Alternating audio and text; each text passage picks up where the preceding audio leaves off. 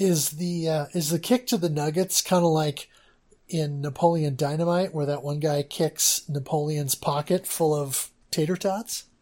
Jeez.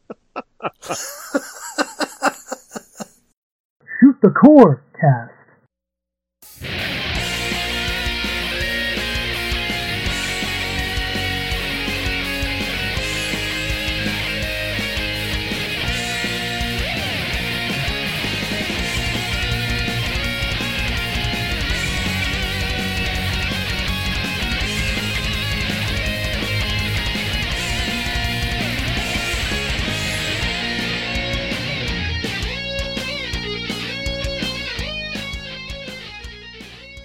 Welcome to Shoot the Corecast, the official companion podcast to the RF Generation Shmup Club. This is a family-friendly shmup-themed podcast that, like AC/DC, leaves you thunderstruck. I'm Addicted, also known as Addicted to Shmups, and with me as always... Metal Fro, also known as Game Boy Guru. And if you would like to connect with the podcast or with us, you can follow us on Twitter at ShootCoreCast. Follow me directly on Twitter at Game Boy Guru. Find our podcast links at linktr.ee/shootthecorecast, and that will link you to all the feeds, plus our merch page and a couple of other places. If you would, please subscribe, rate, like, review, etc. on your preferred podcast platform. We would definitely appreciate that. We have read reviews on the show before. And also join the RF Generation Discord channel, which is linked from the front page of rfgeneration.com. We do have our own dedicated Shoot the Corecast topic there, where you can discuss the game of the month, talk about shmups in general, post pictures or photos of your high scores, etc. And then follow me on Twitch to get notifications of new streams, because I do stream the game of the month multiple times, usually per week. That is twitch.tv/GuruGameBoy. Yeah, and RF Generation is the place that I go to keep track of my collection. Because I am getting confused by all these re-releases of Raiden 4. I don't know how many copies of the Switch version I've bought at this point. Or, how many PS4 version, Xbox 360 things are over. The next thing we're going to come out with is going to be Ultra Raiden 4 Overkill Dash plus Alpha or something. So in order to keep all this straight, I have to use the database. Otherwise, I end up buying multiple copies. I'm waiting for Raiden 4 Super Turbo Championship Edition on the TigerGame.com. Oh, that would be so much fun and laggy.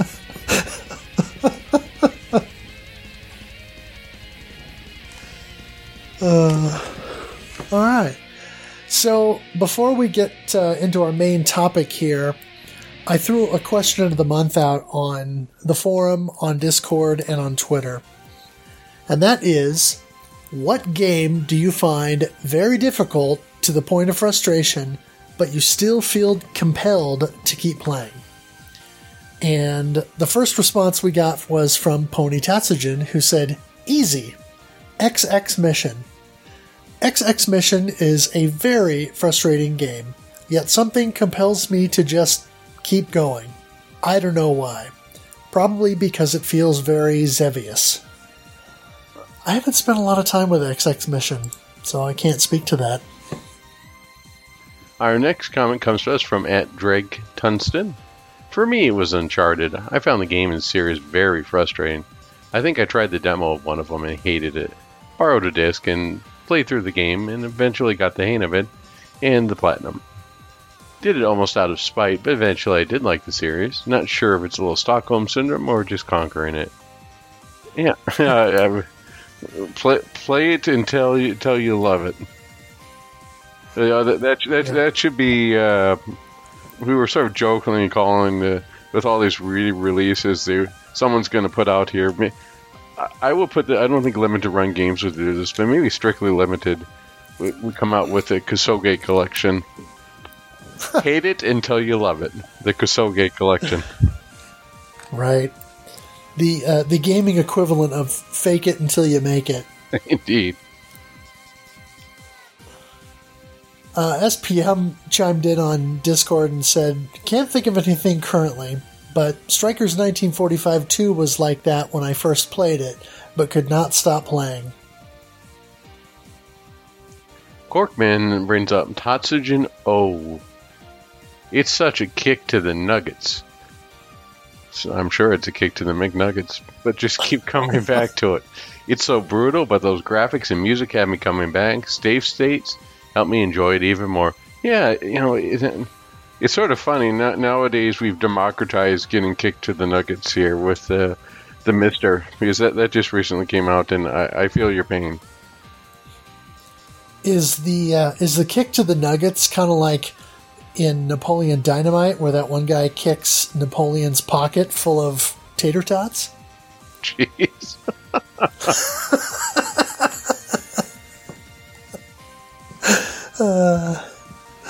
WLTR 3565 says, Eco Fighters. The RNG bosses are very annoying and literally require luck. But the game is just so great overall, I kept on playing. Yeah, Eco Fighters is one of those that used to be really hard to find, and people were looking for that for a long time, and now it seems it shows up on like every other collection by Capcom, so I'm very thankful it keeps got more and more re-releases. It's something we'll have to touch upon. Yeah, I mean, between the recent Capcom Arcade's Second Stadium collection, and then the Capcom Classics collections that were on Xbox, PS2, and PSP, it was available through those. So, it's out there. Poo Poo Platter 4 says, Katsui Kizuna Jikoku Tachi. Alright, word soup. I could see that. Katsui is frustrating, but it definitely has that one more try appeal to it. And I remember when we covered that game, just kind of continually wanting to keep trying. Yeah, Katsui is definitely one of the games that I wouldn't mind going back to now that I've gotten a lot more experience under my belt. Is at the time, Stage 3 was really difficult. I wonder how hard it would be now. We're going to have to do like a revisitation podcast. Maybe we'll call it Shoot the Corecast. Let's see here. And we used Gaiden already. Redux. Redux, pink bullets plus alpha. Yeah, that's an interesting idea. Maybe each of us pick a game or two and spend a little time with it, and then kind of discuss it from a updated vantage point. Sounds good to me. We've got another comment from @NeedsNewShorts. Hopefully one day he does get those shorts. Gunnak is one of my favorite shooters and games overall. I can get kind of far. Probably won't ever beat it. It's weird. I love it, and playing it itself isn't frustrating, but it's so frustrating I can never get past a certain stage. Kudos to newer games with difficulty levels. Yeah, it's sort of fun when you're going across these type of difficulty level, and especially with the compile game. I remember playing Xanic and Xanic, and I definitely love those games, but man, once you get to a certain point, the game just decides it wants to steamroll you. It says, I've had enough. Yeah, games with heavy rank like that. We call that Grega effect. Yeah, they ramp up and then they never ramp back down. Sounds like those old commercials. Roaches check in, but they don't check out.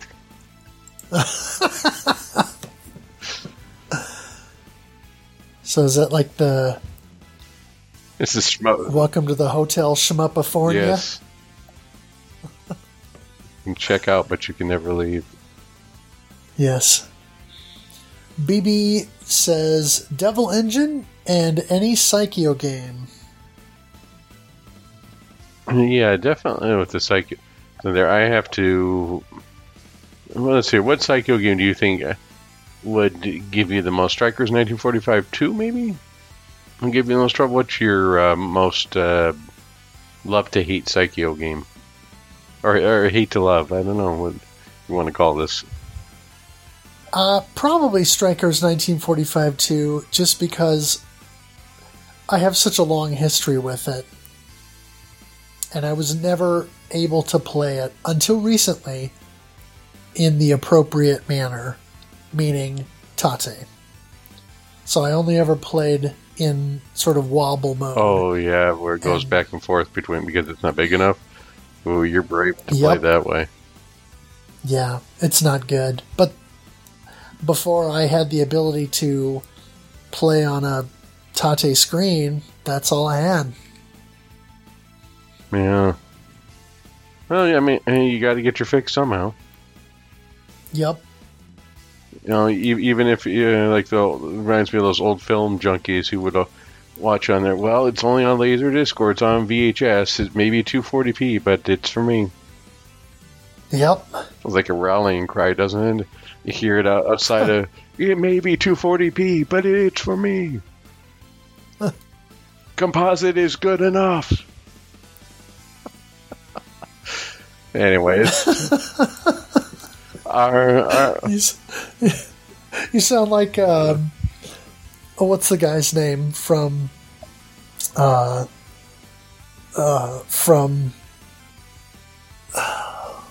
can't remember what it's called now. Arrested Development, where he's like, "There are dozens of us, dozens." That's about right. RF is good enough. No, all right. Our next comment comes to us from @TheSingleBanana, and he says Deep Space Waifu. Oh, I'm sorry. He says the guy game. Oh man, yep. I think we just let that one stand. Yeah. Both are equally as bad. Yes. Schlarp said, I could say every STG, but I like committing it to one. It's R-Type, because I have a lot of nostalgic feelings for it. Yeah, I totally get that. R-Type is frustrating. Yeah. But it does have a draw. It's that Geiger-esque, it just draws you in. It's seen soft tunes of Alien, and then it gets you with a face hugger. Right. All right, our last comment is from Orc Commander, and he says Metal Slug 3. That I could definitely agree with. It's one of those games that I love to play myself, but it is very frustrating. It's not as easy as Metal Slug X or Metal Slug 2, and if my memory serves, this is the last of the Nazca developed ones. I believe so, yeah. And I remember at the time just playing this so much. I think it's still my favorite Metal Slug. Some people might say X, but it definitely holds up, and I would put a quarter in, even if I know I'm going to be putting a lot more quarters in shortly. Yeah, I remember when the Playcast covered this game. Wow, it's been several years ago now. This was probably 2015, 2016 maybe. And I was in that month, and I put a fair amount of time in the game, and I never got all that far, but I really tried to, do as much as I could on one credit. So I get that. Mm-hmm. So what's yours? Well, I'd be lying if I said that I didn't kind of pick this because of some of my experience with Raiden 4. But I guess there have been a couple of examples for me. Most recently, I've been playing through Metroid Prime on the Wii. And I've mentioned this in a couple of places, but the thing about that game that frustrates me is the grapple beam segments. 3D platforming in general can be frustrating because of the element of depth perception and how it's not always easy to gauge your jumps when you're doing it in 3D. Now, if you can look straight down and see what's right below you, that's easier, but it's still makes it difficult when you're trying to platform, as opposed to a 2D game where you can see exactly where you need to go most of the time, except in games that are less well designed, that have blind jumps.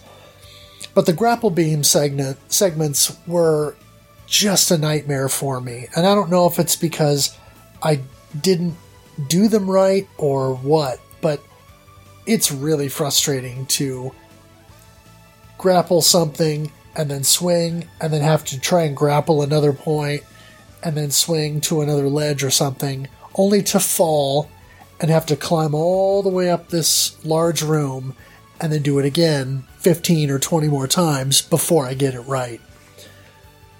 That drove me batty. But the rest of the game was good enough that I was able to kind of get past that, get over that hump, and, get through it. Yeah, I could definitely understand. It's frustrating, even though a lot of times they try and negate the 3D platform by providing a shadow underneath you so that we can find out where the heck you're supposed to be landing. It's still difficult, and the times when you think you've hit it correctly and it just doesn't attach for some reason. Yeah, I could see that getting very frustrating quickly. Yeah. I mean, even earlier when you get the double jump, they make you do some double jumps that are just far enough that you really have to do it perfectly in order to land them. And again, having to do those jumps 15 or 20 times before I get the timing right, it's frustrating. Yeah, I can definitely see that.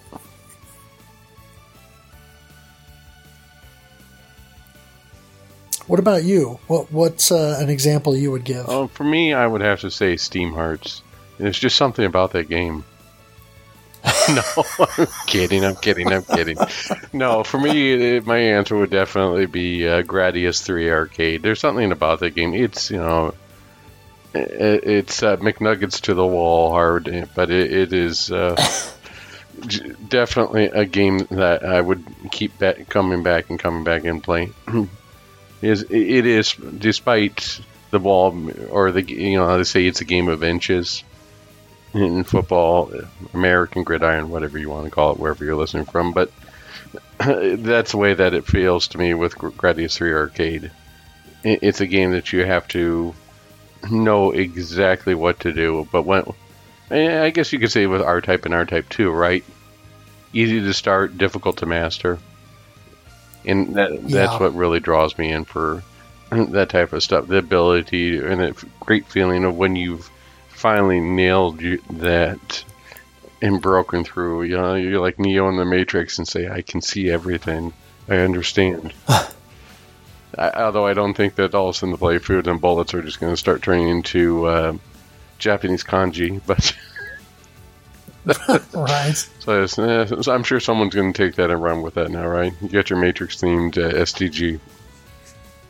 There you go. Although, wasn't that the end of the game for was it Neo, not the Enter the Matrix, but the Path of Neo, the one that they made came into the Xbox PS2 at near the end of its life cycle. They were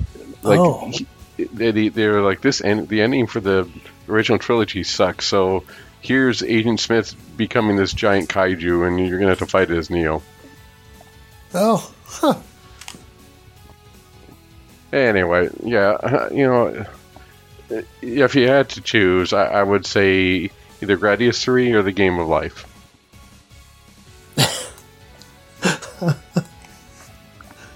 Well, that I understand. Lately, for sure. So is it, as I'm reading our next agenda item here, we're going to start talking about Mushihime-san. For some reason, the Bare Naked Ladies song 1 week pops up in my mind. And I sort of want to say, it's been 1 week since I started on stage 4, defeating the mid boss. No one wants to hear me sing, so I just have to say it out loud. Yeah, and The thing about Mushi is I've been so busy with work and other things that I really have not been diligent about dedicating the time to the game. So one of the things that I think I'm going to do is I'm going to shift my focus. Instead of continuing to beat my head against the wall to try and get a Mushi 1.0 clear, I think I'm going to change it up and start playing some 1.5 and a range, because we're getting closer to the end of the year and I'm not making any more progress, so I need to at least put some time into those modes to see the differences and get a good idea of what makes each of those modes tick, so that when we come to the end of the year and are ready to talk about the game, I will have hopefully a more full understanding of the game and all that it has to offer. Yeah, playing the little bit that I played between the different modes, I know that 1.5 is a lot easier as a player and a lot more forgiving than the original release. It's similar to the or akin to, let's say, Grega, when they give you the option to change the bullet color and change the bullets, so you're not staring and saying, well, I can actually see the bullets now. I'm no longer dodging like Stevie Wonder. You know, it's works out. Or Ray Charles. It works out very well, and I do have to say it's a lot easier and more forgiving. And I would definitely recommend starting with 1.5. Yeah, and I don't remember if it's 1.5 or a range or maybe both, but I think at least one of those modes has auto bomb. So that would probably save my bacon. Set you up the bomb, indeed. Indeed.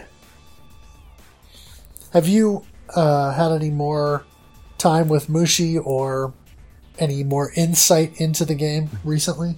It's hard. No, I have. I've been playing Stage 4, and Stage 4, in Mushi in general, I thought the bullets were moving fast, and I was like, dang, this is pretty hard to do. But the more I play a Danmaku type games or any games, like for instance, Raiden 4 Intent, that or as a lot of people like to say, foreshadowing here. It's definitely got me to be a lot more of a reactive micro dodger. I can't quite get to the Mark MSX mode of Zen dodging, where the way he micro dodges is incredible with or even watching someone like of Jamer's caliber, where they just sit there and they just sort of let the bullets zoom past them, or sort of. I guess getting to the point of, as they would in a Kung Fu movie, of Inner Peace, where just everything goes into slow motion. See him attacking. There, I have not reached that level yet, and I am trying to get there so I can become at one with the bullets. It's a good goal. It's a good goal to have. I'll keep trying. It may just be like my golf game. I may put everything I have into it and never get any better, but I'll keep trying. Right. Yeah, that's kind of how I feel about 1.0 right now. So that's really why I want to shift my focus, because I at least want to see more of what the game has to offer and try to wrap my head around what Cave was thinking in making these other modes and, see how they changed it up. I think that they were put out a initial and then got player feedback on there. And Cave is not perfect when they create games on there. They're going to have stuff that they want to change on there. And most of the time the changes are good. And occasionally you end up with something like the Star Wars Special Editions, and people say no thank you, but for the most part things turn out okay. Right. So speaking of Cave games being re-released and coming out, we should move on to our shmup news.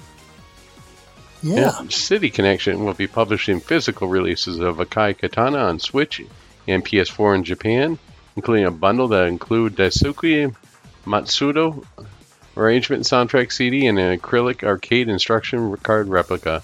Also appears will be a laser engraved display pieces crafted for the characters in the game, which appear to be exclusive to certain Japanese retailers. Yeah, City Connection's really going out with getting these retro licenses on there. At first I thought that they were just doing a quick cash grab with Gleylancer, but they really stuck into it. And I think that the one of FX Unit Yuki is published by them in Japan, which is nice to see. And then they also had the third of the what the heck was in it? It's on TurboGrafx. But they made the one that was for the Satellaview Shibuben Man, I think. The Satellaview, the third one. They were the ones who came out with that and published that out. So kudos to them for really keeping things going. And on the Western side here we have Retrobit, which is going to bring stuff on there. I'm really excited to see them bringing back a lot of these games that otherwise people wouldn't have a chance to play, like the Toplan Collection or R-Type 3, and Metal Storm. Really good to see these types of re-releases happen, and you could say that they bring down the going rate of official or legacy cartridge. In this case, a vintage cartridge, but it's sort of funny if you look at Metal Storm. The Metal Storm re-release is almost as much as the original game. At this point, yeah. Well, there's been some controversy with City Connection because they've handled a couple of releases that haven't gone over well. Specifically, the Saturn Tribute series, such as the Cotton games, and then that Raystorm release that they did. But their Death Smiles release was well received, so hopefully the Akai Katana release will be similarly high quality. Right, and I think that a lot has learned, because if you look at Gleylancer, Gleylancer was knocked because the PCB wasn't up to par, right? People wanted the beveled edges on there, and I think there were a couple other small issues with that, with their port of what's the game that came out to was is it Wolfbane I'm thinking of, but that's a PS1 and the arcade shooter. What's the one that the Madstalker for the Mega Drive? Oh, right. They did that on there, and that is a cartridge that came out perfectly. So they've really grown, and I think that they are learning from their mistake. I mean, some hardcore people might say that, it's better not to do this if you're not going to do this the way that we want to. And I understand that point of view. However, I think that they are a company that is actively engaged in listening to feedback and learning from their mistakes, because they want to provide a quality product. They don't want to just throw it out there. Right. And having played the Death Smiles one, I really enjoyed the one in Death Smiles port. Oh, good. Have you had a chance to try it? I haven't, but I might soon. All right. Foreshadowing. Indeed.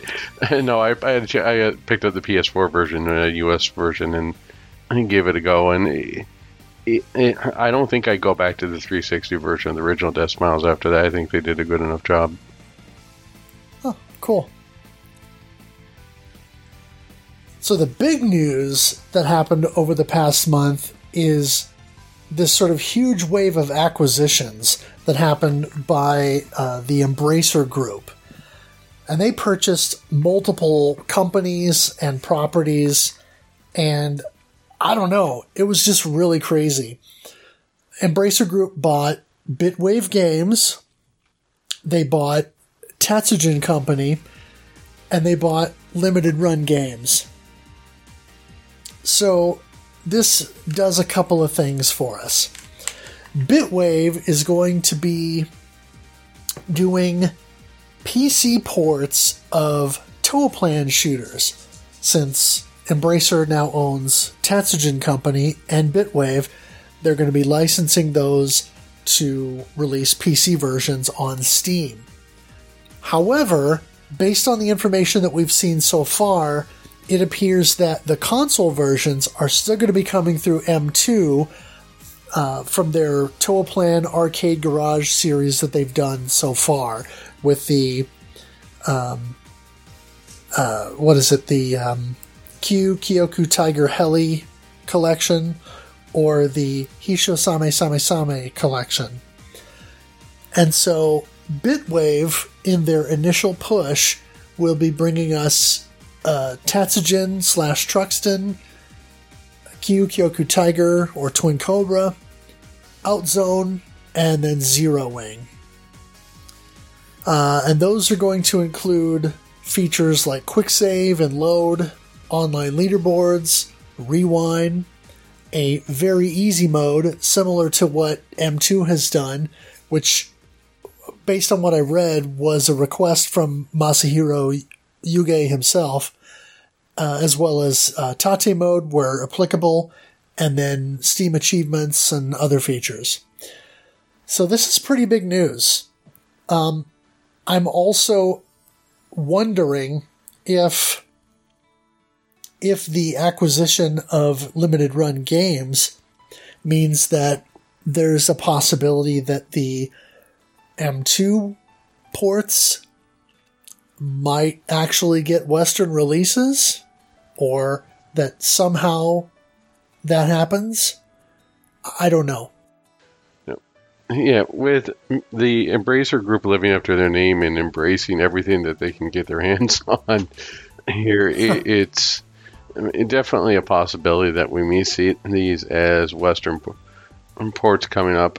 I wouldn't surprise me if these sort of get like some special treatment. It's not, I mean, we mentioned in here the STGs, but it's not just the STGs. I mean, they're bringing back Gimmick as one, and I think that they have a couple other products that they're looking to bring back. So it wouldn't surprise me to see these done with limited run games. Because I know they said that all those, including Gimmick, were going to get a physical release, but I wonder if it might be a little bit more open-ended than that, and it just show up with you can order them on Amazon. I know a lot of the stuff that normally goes through strictly limited, when it comes west, you can see that, such as the Cotton, Rock and Roll Cotton, Cotton Reboot, and what was it, Waterboy Collection has showed up that way. And let's see, that's all the ININ stuff. And what else have they done on their Cotton? Wonder Boy, Asha, Monsterland, the sequel on there. I know that they have definitely done some other stuff, like the and Taito, was it not Taito? What's it, Taito Arcade Stars or something similar to that? Oh, yeah, I know what you're talking about. Yeah, so it really wouldn't surprise me if some of that stuff just ends up going one of those two routes instead of limited run. But if you are going to go with an intent for buying a physical publisher, it would make sense to funnel your games through them. Right. And apparently the deal for limited run had been in works for at least 2 or 3 years. Yeah, that's what I read. I mean, looking at this, I expect to see Embracer Group bringing their back catalog and using limited run to be sort of their publishing arm. And see limited run sort of going back to the well several times so it wouldn't surprise me if we see like, hey, Death Smiles, also that's City Connection, my apologies. see some of the stuff like Rue show up for the PS5, like Battle Garega or Danganronpa Run. I know it's backwards compatible, but they've already been showing that they've been doing it with titles such as River City Girls. I mean, it wouldn't be a stretch to say, like, here's a PS5 version of Same Same Same. And because they can't, just because it's not like you're going to get a performance increase on River City Girls on the PS5 versus the PS4 disc, right? It's still the same game. It just runs a little faster, so it wouldn't surprise me to see them do that for a lot of stuff as things go by. And something tells me if the PS6 still uses Blu-ray disc or whatever medium it's going to use, that we'll see them going back and doing a PSX version of River City Girls or whatever or Battle Gurega. Yep. The full list of games has been released for the Mega Drive Mini 2 and Sega Genesis Mini 2 consoles. The North American and European version will include Afterburner 2, Desert Strike, Elemental Master, Game Ground, Granada, Hellfire, Lightning Force, Ranger X, Truxton, Viewpoint, Night Striker, Robo Leste, Sylphid, and plus bonus content for Space Harrier and Space Harrier 2, and Fantasy Zone. The Japanese release also includes the Sega CD version of Starblade, and Space Harrier 2 will be an enhanced version, probably similar to what M2 did with Salamander, and Fantasy Zone on the PC Engine Mini. I'm definitely like these because you get some nice oddities. I like the Darius that came out with the Mega Drive Mini, but personally, this type of stuff is not something that I just don't think I'm going to buy this. But I'm glad that these type of things exist for people who just want a nostalgia kick or find that these games are so expensive they would just rather play something like this. Right. I mean, I'm glad that it's happening. There's some cool things that are kind of going along with this. Number one, Sylphid gets out there a little bit more. That's neat. Two, apparently, the Genesis version of Viewpoint that we talked about just a few episodes ago, that was only ever released in North America. Mm-hmm. So I guess M2 is going to be enhancing that somewhat. I don't know if that means just better frame rate or if they're actually going to tweak it a little bit. But it'll be the first time that version of Viewpoint will be available in Japan. So that's kind of cool. Now they can all suffer. No. And of course, seeing Technosoft games, now that Sega owns the properties, such as Elemental Master and Lightning Force, it's good to see those continue to get traction. And then stuff like Granada and Game Ground, which were published over here by Renovation and were Wolf Team games, those games are expensive now. I mean, I just recently picked up Granada complete in box for actually not a half bad price, and at the time that I bought it, the store was running a deal, and so I got, 15 or 20% off, something like that. So I got it for probably less than the going rate now, but it was still expensive. It was still more than original retail.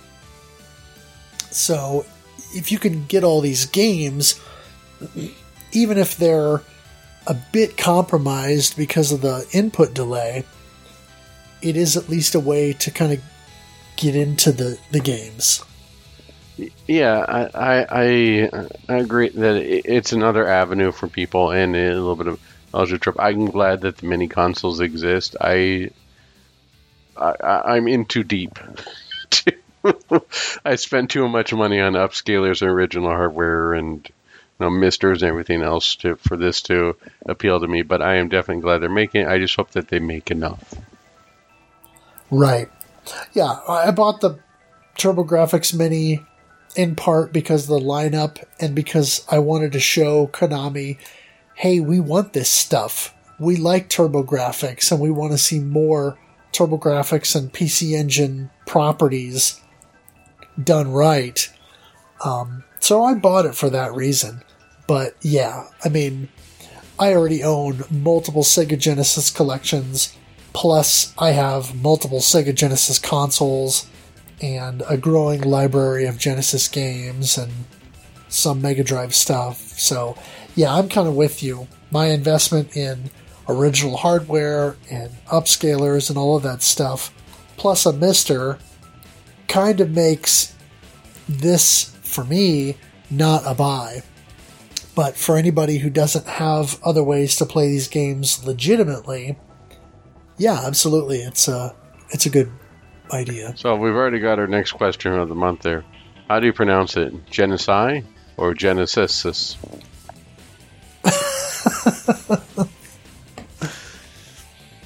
Something like that. There's a new overhead multi-directional shooter called A Clumsy Flight that's out now on Steam from a developer Duve Brokema. I guess I'm now attending the Mark MSX School of Pronunciation. It looks inspired by the classic arcade shooter Time Pilot, and it has chunky pixel graphics and a cartoonish style. This one just kind of came about randomly, and I stumbled across it, I don't know, a couple, 3 weeks ago, and it definitely looks charming. I'll have to take a look at it. In sad news, developer Rob Hale, better known as Squid in a Box, passed away in early August due to complications resulting from cancer. Subsequently, his two twin-stick shooters, Waves, and the sequel Waves 2, Notorious, have been made free on Steam.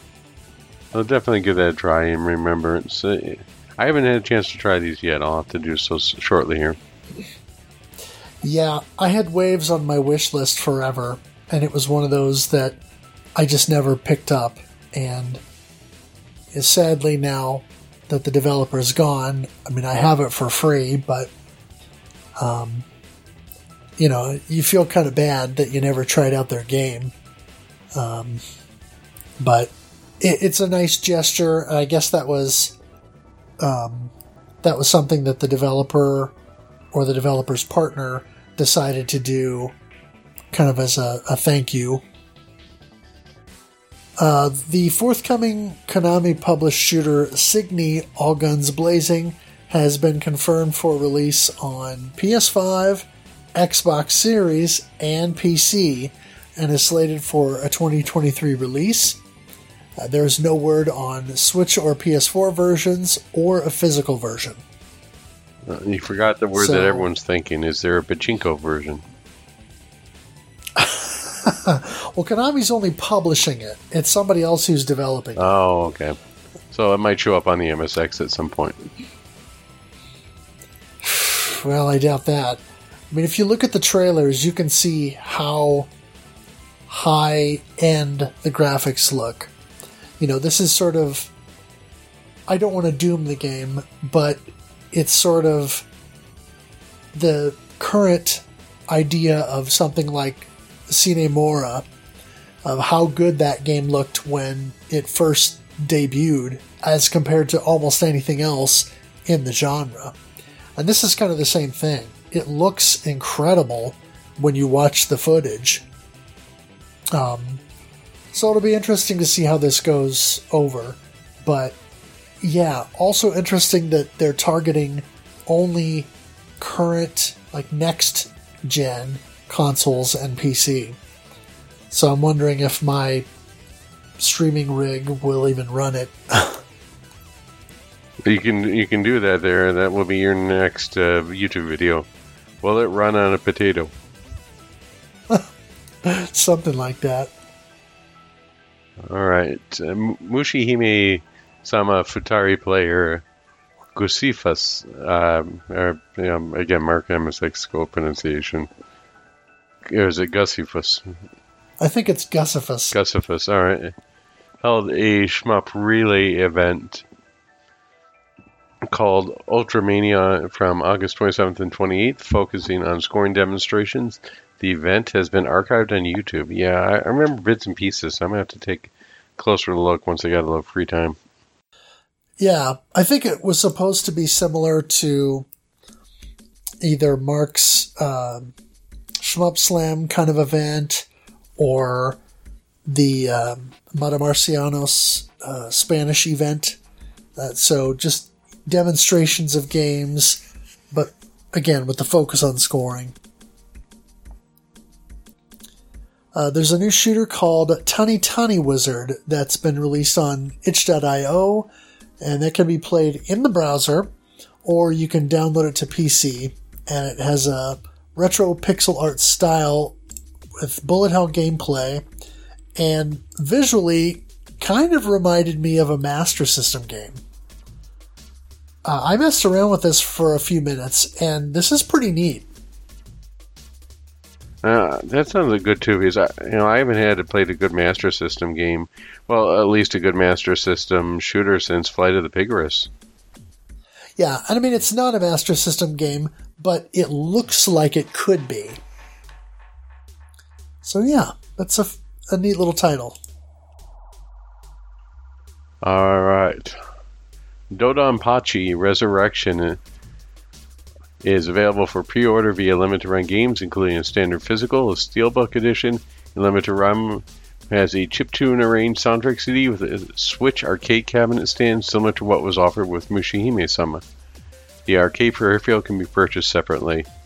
Yeah, this is DFK, so definitely we'll pick up. And it does have Black Label, doesn't it? Yeah. Yeah, my understanding is that it has the whole package, which I assume, and I hope, is going to include the Ketsupachi arrange. Well, either way, it was an instant purchase for me. Yeah, and I splurged a little bit and went with the limited edition. The idea of a chiptune arranged soundtrack intrigued me, because the game has a good soundtrack, and so it'd be kind of neat to hear chiptune arranged versions. But also the arcade cabinet thing. I passed on it with Mushi, but I figure since it's included in the limited edition this time, since I wanted to buy that anyway for the CD, I thought, well, I might as well just go whole hog. In for a penny, in for a pound. Something like that. Yep. And the one thing that I'm sort of wondering, and you know, this is sort of a running joke here, but you've always heard somebody yell out, "Play Freebird," right? When people are asking either for Guitar Hero or sort of a running joke about what should I play next. I sort of feel the same way when people are asking about bring back SDOJ. Right. So hopefully they hear and someone can do that. Well, just remember, SDOJ can be yours for the low price of $2,500 for the game on Exa Arcadia. Oh, that's right. Yeah, all I have to do is sell my car, or maybe I can use my taxes for next year, and there I go. You know, Exa Arcadia is, I think I said this before, but it is the Neo Geo of this generation. You know, all the games that you want, but you're going to have to pay through the nose to get them. Yep. Very much so. Well, let's do another stimulus here, right? Stimulus round 4. Everybody needs an EX Arcadia. That'd be fun. Shmup community member Actane has developed a caravan shooter on the Pico 8 platform, which, for those unfamiliar, is a sort of retro-style development environment that mirrors early 8-bit consoles and microcomputers in terms of graphical and audio style. But the game is called Summer Carnival 22 Cross Gunner, and is an 8-bit take on a Danmaku-style caravan game. And like the one I mentioned previously, you can play it in the browser, or you can buy the game and download it on Windows, Linux, Mac OS, or Raspberry Pi. And I messed around with this one for a little bit as well. And this has an interesting system where you've got your ship that you control, and the ship has 8-way movement. But in addition to the ship, you have these 2 guns that sit on the left and right side of the screen, and they move up and down relative to the position of your ship. And so that's the namesake, Cross Gunner. And so you move your ship around to avoid bullets and things like that, But then as you're shooting through obstacles and enemies, these two guns on the side are moving up and down, shooting things too. So it's kind of a neat system. Again, another game I need to find some time to play. Yeah. A Game Boy Color shooter has been released called Happy TX. An update of an earlier game called Happy, which was done with the original Game Boy style. This adds color and more to the game. It was done by Smedis 2 using Godot Engine and other tools. Feel free to download from the Sonic Fan Games headquarters site. Doesn't the Godot Engine, isn't that what's also running the next month's game? Or I think it's something completely different here. Yeah, I think you might be thinking of something different. Okay. Trouble Witches Final, Episode 1, Daughters of Amalgam, has been announced for Switch and PS4. It's slated for spring 2023 release in Japan, which will include both digital and physical editions. It's from developer Studio Siesta and publisher Rocket Engine. And apparently this is going to include 2 new characters, new magic cards, and new modes that will be exclusive to the console release, which will bring the total modes to 9. So it will expand upon the PC version. No word on a Western release yet, so we'll have to wait and see if somebody picks that up. I would rather play this any day rather than Odomedius. Yeah, I don't remember who it was, but I want to say somebody ran Strike Witches for Shmup Slam 5. Might have been 4, but it was one of the more recent Shmup Slam events. And the game definitely looks like it's got a lot going on. A new shooting game overseen by Master Takahashi Meijin of Hudson fame is in development called Stargonaut. The game was crowdfunded with a short amount of time with a target of 1 million yen was easily reached. Sounds like a Dr. Evil quote there. The development will be handled by Terrain Games, who has previously released such titles such as Gemini Arms, Missile Dancer, and Raging Blasters, among others. The game will include a arcade mode, caravan mode, and challenge mode. Yeah, Raging Blasters is a lot of fun. I had a chance to play that recently.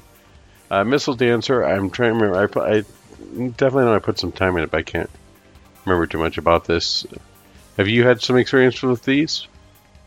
I haven't yet, but I just have to say, 1 million yen. That's my worst Dr. Evil impression. Oh boy. Next you're going to start telling us about a laser. Alright. Yes, we need raging blasters with frickin' laser beams attached to their foreheads. No, this is actually good news because, number one, it means that Master Takahashi still has fire, I guess you could say, for the genre.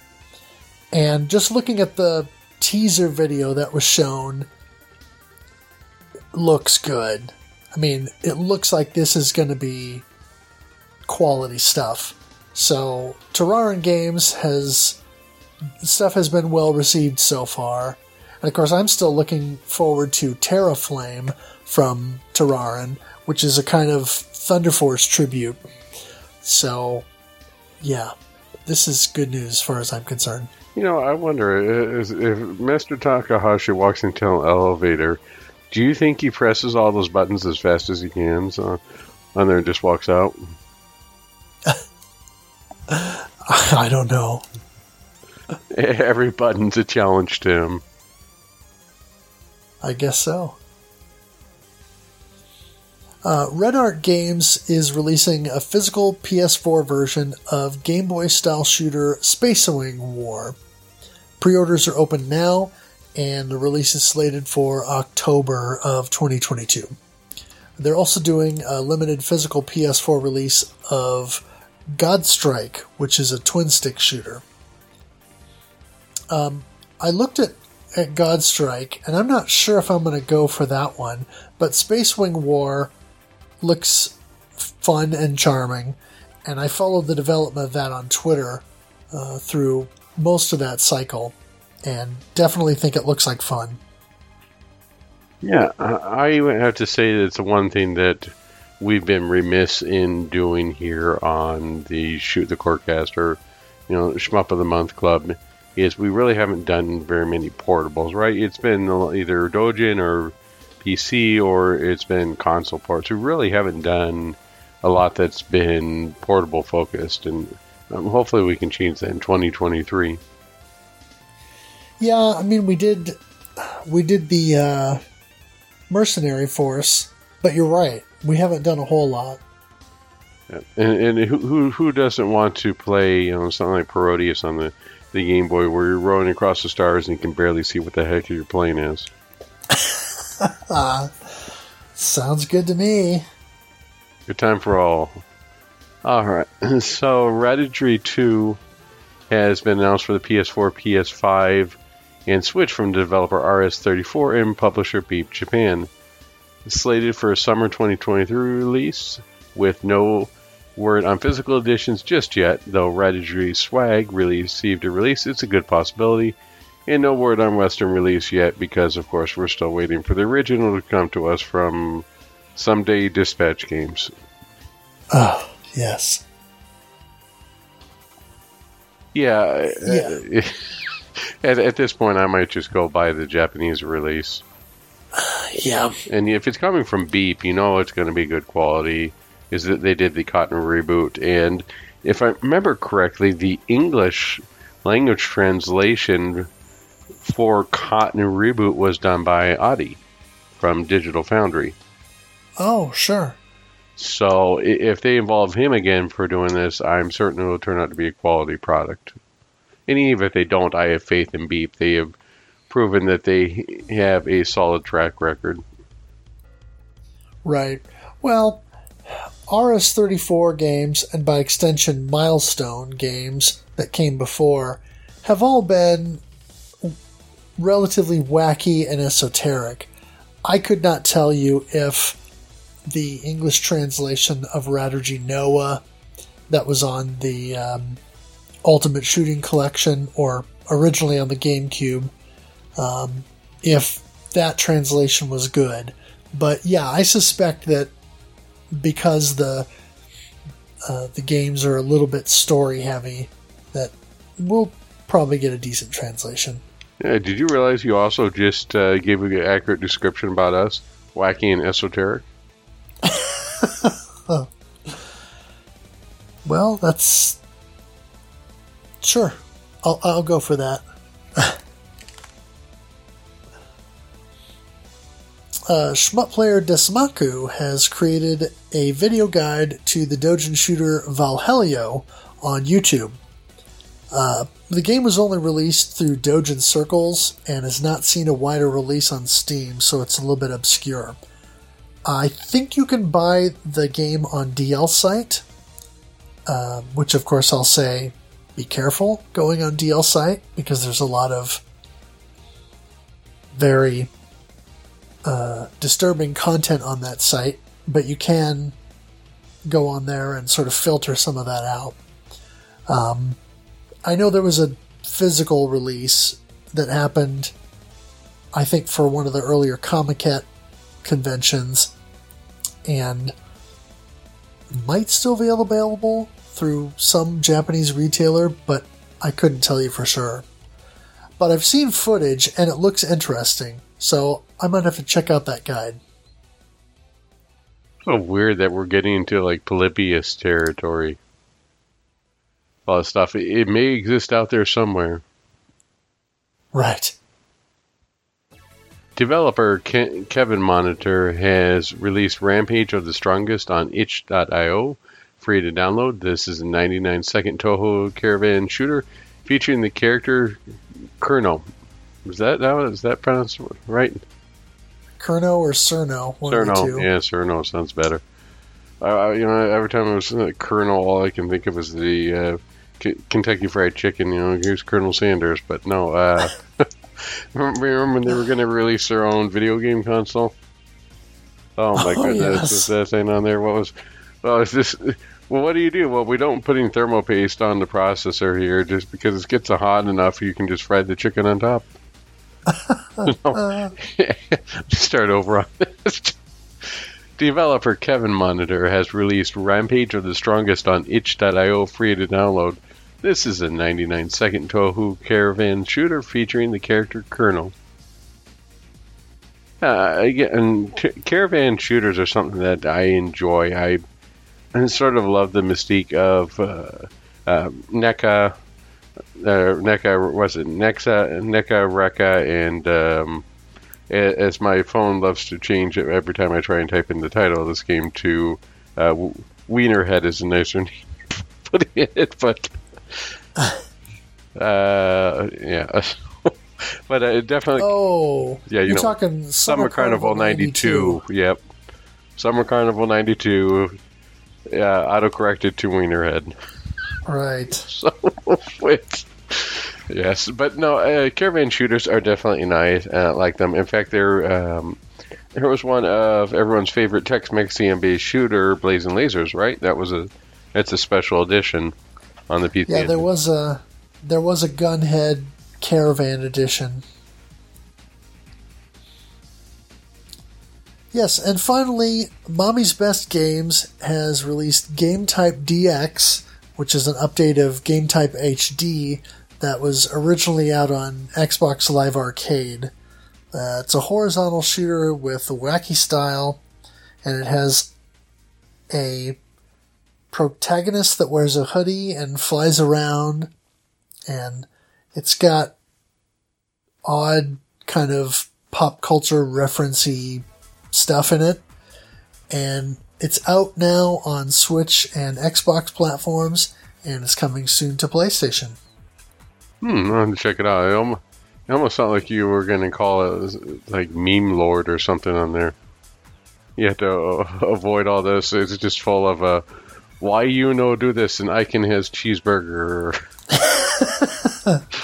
The final boss is not a cat or something, or keyboard playing cat. There you go. Oh, jeez. I just get some idea. They're going to make Meme Lord now. Meme Lord and Meme Lord DX plus Alpha. Yep. Nice. All right. So let's move on to our PTSD of the month, Raiden 4. And the people who survived this month with us are Metafro, Addicted, Normatron, Full Macho, SPM, Schlarp, Geriatric Damaku, Christap 76, BB, Zoido, and Orc Commander. Thank you all for joining us, and hopefully you don't have fast bullet PTSD, as I certainly do. And indeed, I've never been sniped so much since 1942. So let's move on to a little bit about Raiden 4 itself. It was developed by Moss, which was founded in 1993, though they didn't release any games until 2005's Raiden 3. Other notable Moss titles include Raiden 4, Revenge of the Coffee Man, or as I like to, Captain Coffee, I think it would be a better term for him. If they're going to do like Overkill Edition and all these special editions of Raiden 4, why not just do one of Raiden 5 where you can... It's sponsored by, or it comes with a can of Boss Coffee, or like sort of like Pepsi Man. You get your Boss Coffee and you get a power up, and all of a sudden you turn into Tommy Lee Jones instead of a fairy. It becomes a character. Hey, spice it up at this point. If you're going to do something with coffee, sex it up a little bit on here. Use Boss Coffee. Get yourself a couple promos in there. You're all good.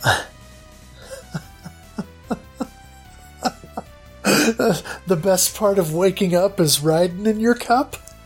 Thunder and lightning. They also developed KOF Sky Stage and the Gladius games and the DS version of Exit, and most recently their game is...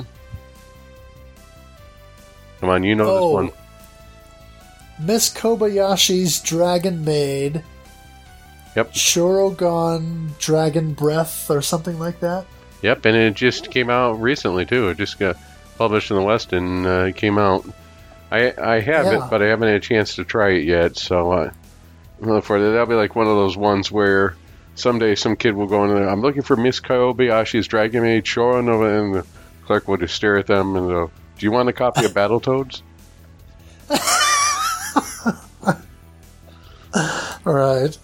No, it's interesting that Moss sort of went into two different directions. They came out with Raiden 3, which a lot of people... I'm going to use an analogy here, and it's mostly apt. Raiden 3 is to... Raiden 4 is to Street Fighter 4 as Raiden 3 is to Street Fighter 3.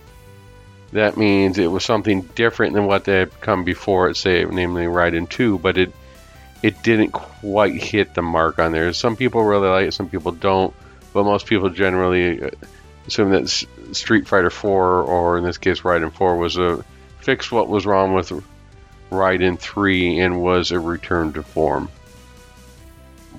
So it's interesting to see how they went with that, and then the other portion of Moss went, I don't know, maybe they were big Steam Hearts fans or whatever, but they decided, you know what would be good? Shame Breaks. So they went with Gladius Blaze and, of course, the Miss Kobayashi's Dragon Maid. And it's interesting to see the development style that they've gone through. I hope that when they get around to making Raiden 6, that they put a little bit more, or lean more towards Raiden 4 and less more towards Raiden 5.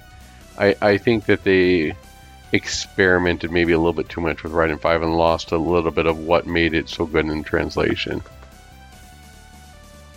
So, I mean, the Raiden 4 was originally released in arcades on June 7th, 2007, which was it Taito X hardware, if that's correct? That might have been it, yeah, Taito Type X. Yep.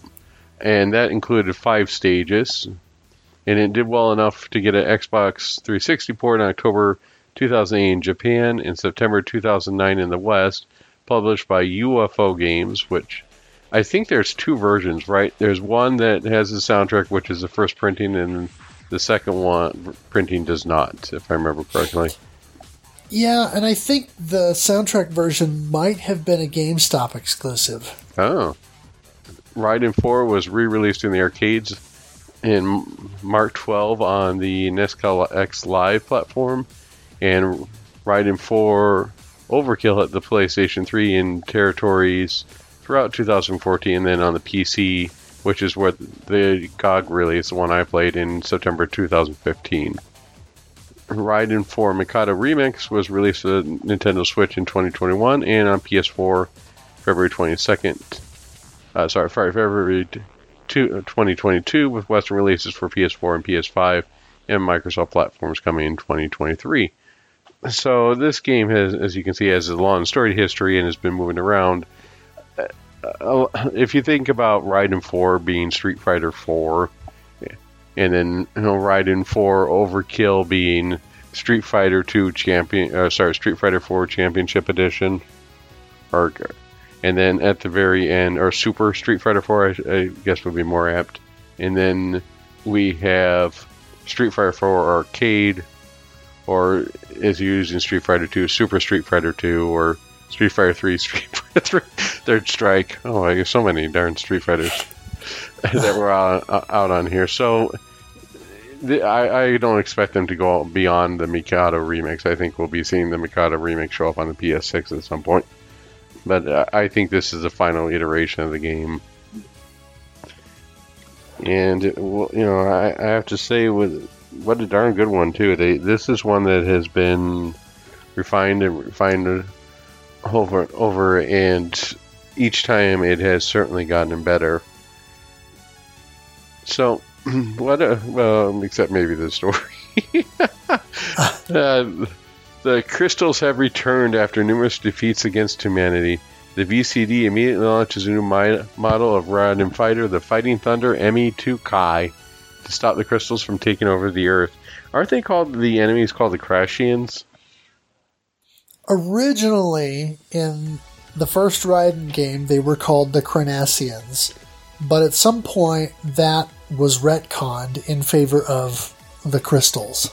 Okay. Because I kept misreading as the Cardassians, and it was driving me nuts.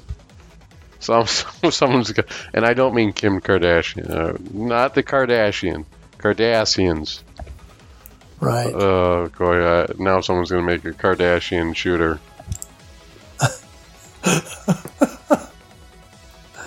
Oh. If it's like KOF Sky Stage where you're flying as the Kardashian sisters shooting things, that I might actually play that. Just because of how ludicrous it sounds. It'd be part of the Kosogi collection. Could you imagine if the Kosogi collection was just ports of the Action 52? Alright, we're getting off topic here, aren't we? So why don't we talk about the gameplay? Yeah, so the arcade version has two basic modes. There's light mode, which gives you 3 stages, I think it is, with an easier difficulty. And then original mode, which has all 7 stages. Right, and those are the 7 stages that are the 5 plus the console.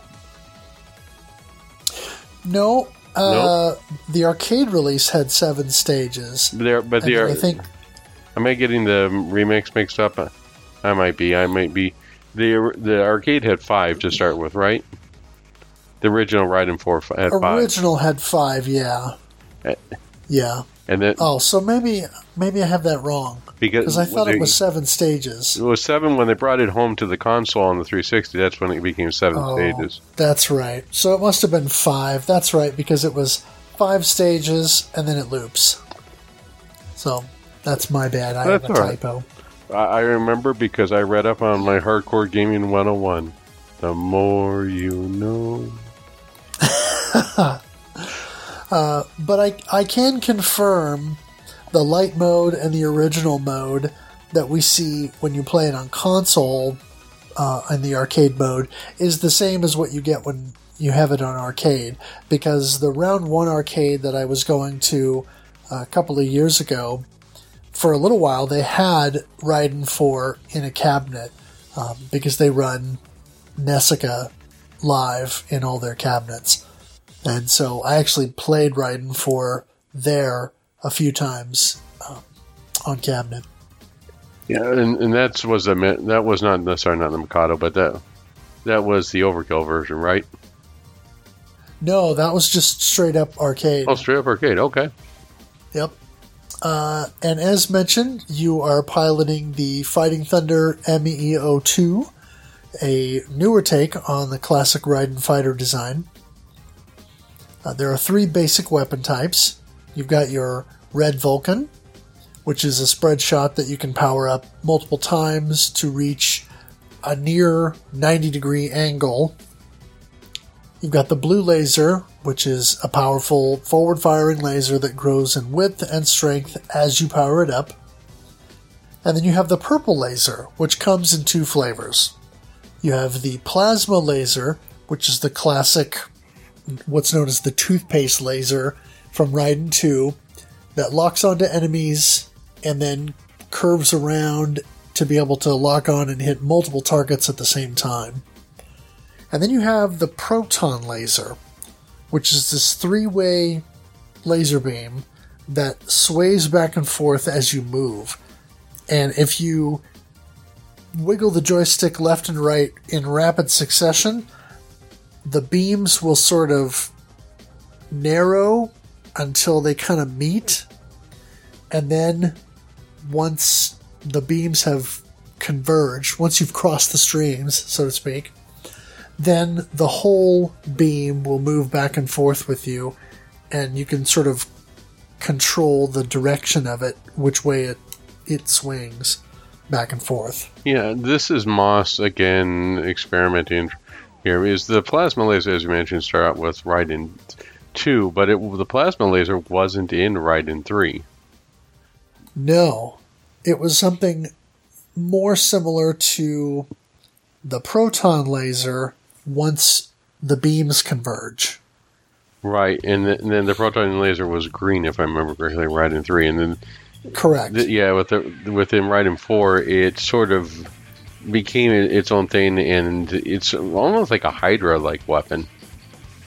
And by the way, you got the 3 heads coming out of it. It's sort of neat. It gives it a little bit more utility than what you got there. Again, it's Moss learning from what they originally done in Raiden 3 and figuring out a way to improve upon it. Yeah, and the interesting thing is, in a 2-player game, if the 2-player picks up that purple weapon, they can use that Raiden 3 style swing laser. And there's also I'm trying to remember. You do 2-player. There's like a secondary effect of that. Not only with that, but there's like some sort of special spread shot, right? Yeah, it's a staple across the Raiden series that in a 2-player game, if one player is behind the other player or on screen, if you're looking at it, it's underneath. But if you're shooting up and your shots go essentially into the other plane, then they will sort of deflect and spread out and create this odd ricochet effect, which then creates more of a spread fire kind of thing. And so that's long been a staple of the Raiden series, some kind of combined attack like that. You also have 3 different secondary weapons, each of which can be powered up twice once you collect them. You got the M missile icon, which gives you standard forward-firing missiles. These are the most powerful.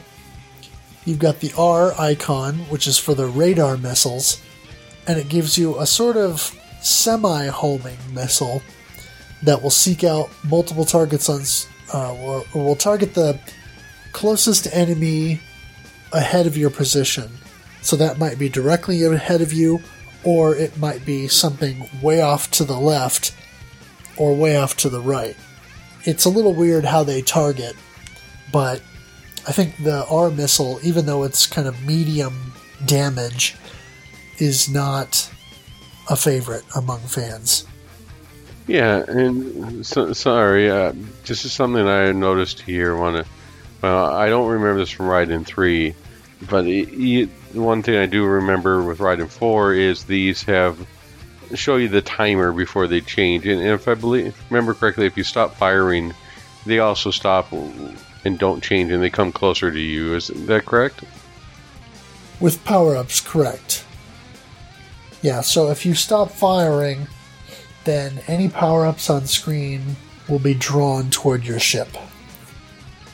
And then you also have the H, or homing missile icon, and that fires fully homing missiles that will seek out multiple targets on screen depending on your power-up level.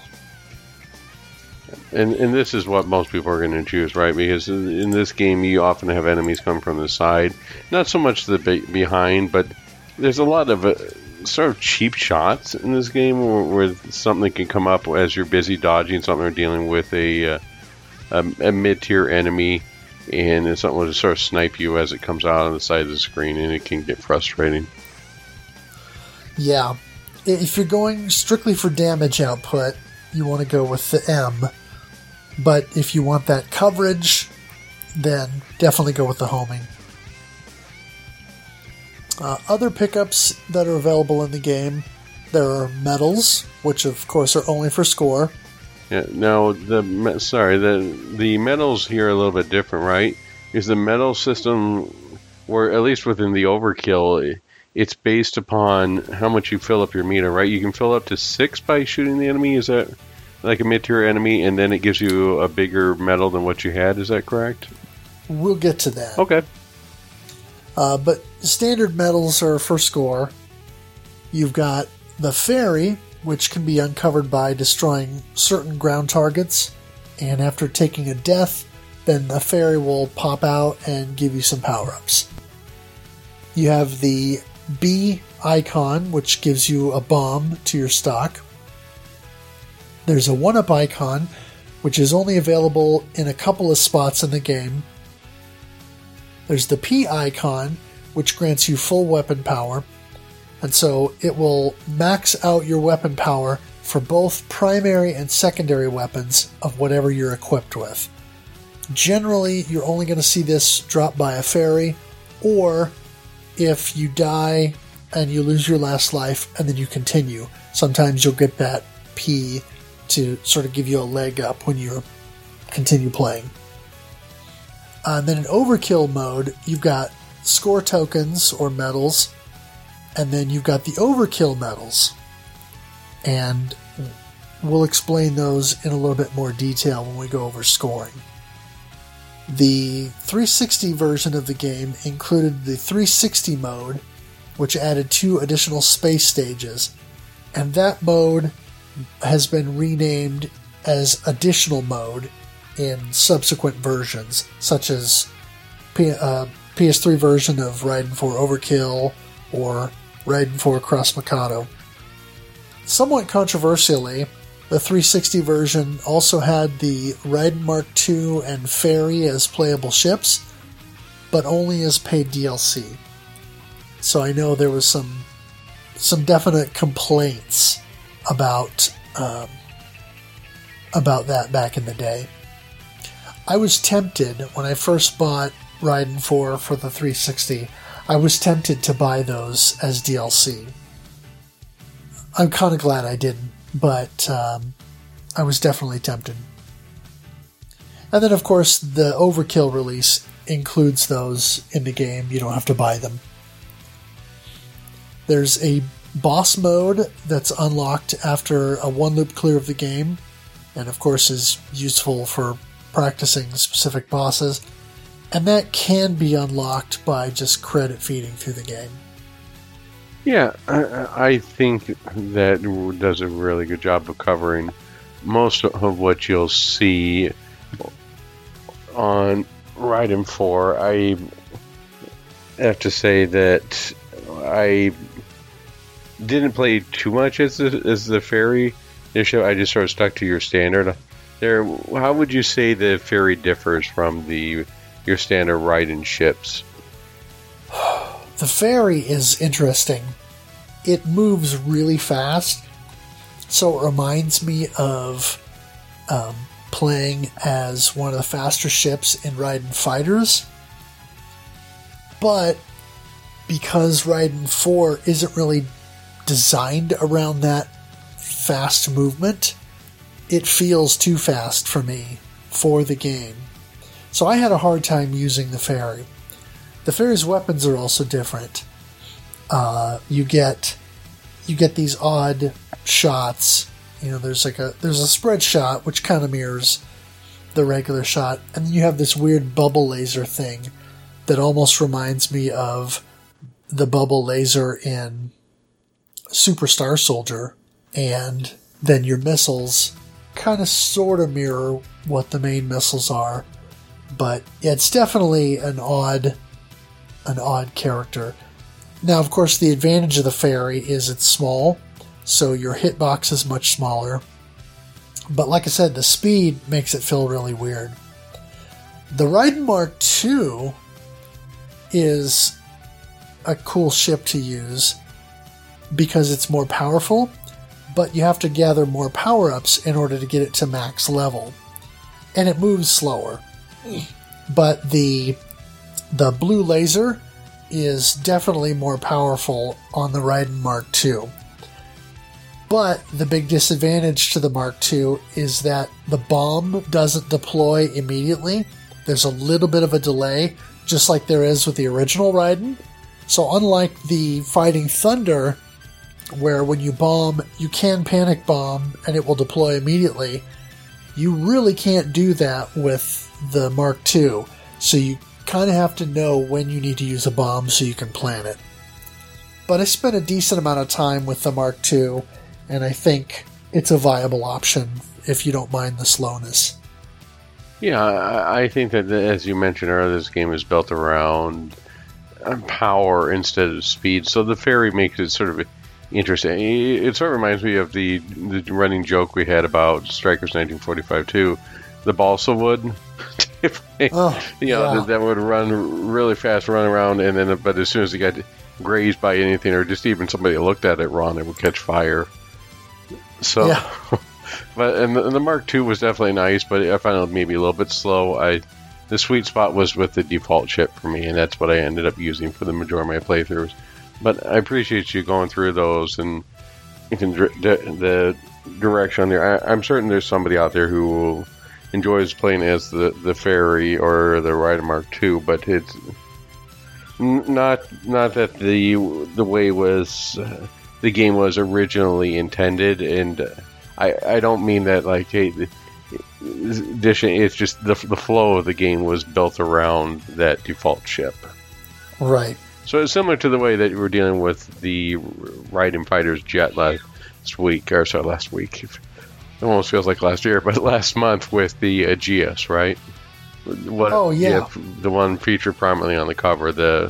It's almost like a P-38 light, like the ship from 1943, the Lightning, P-38 Lightning.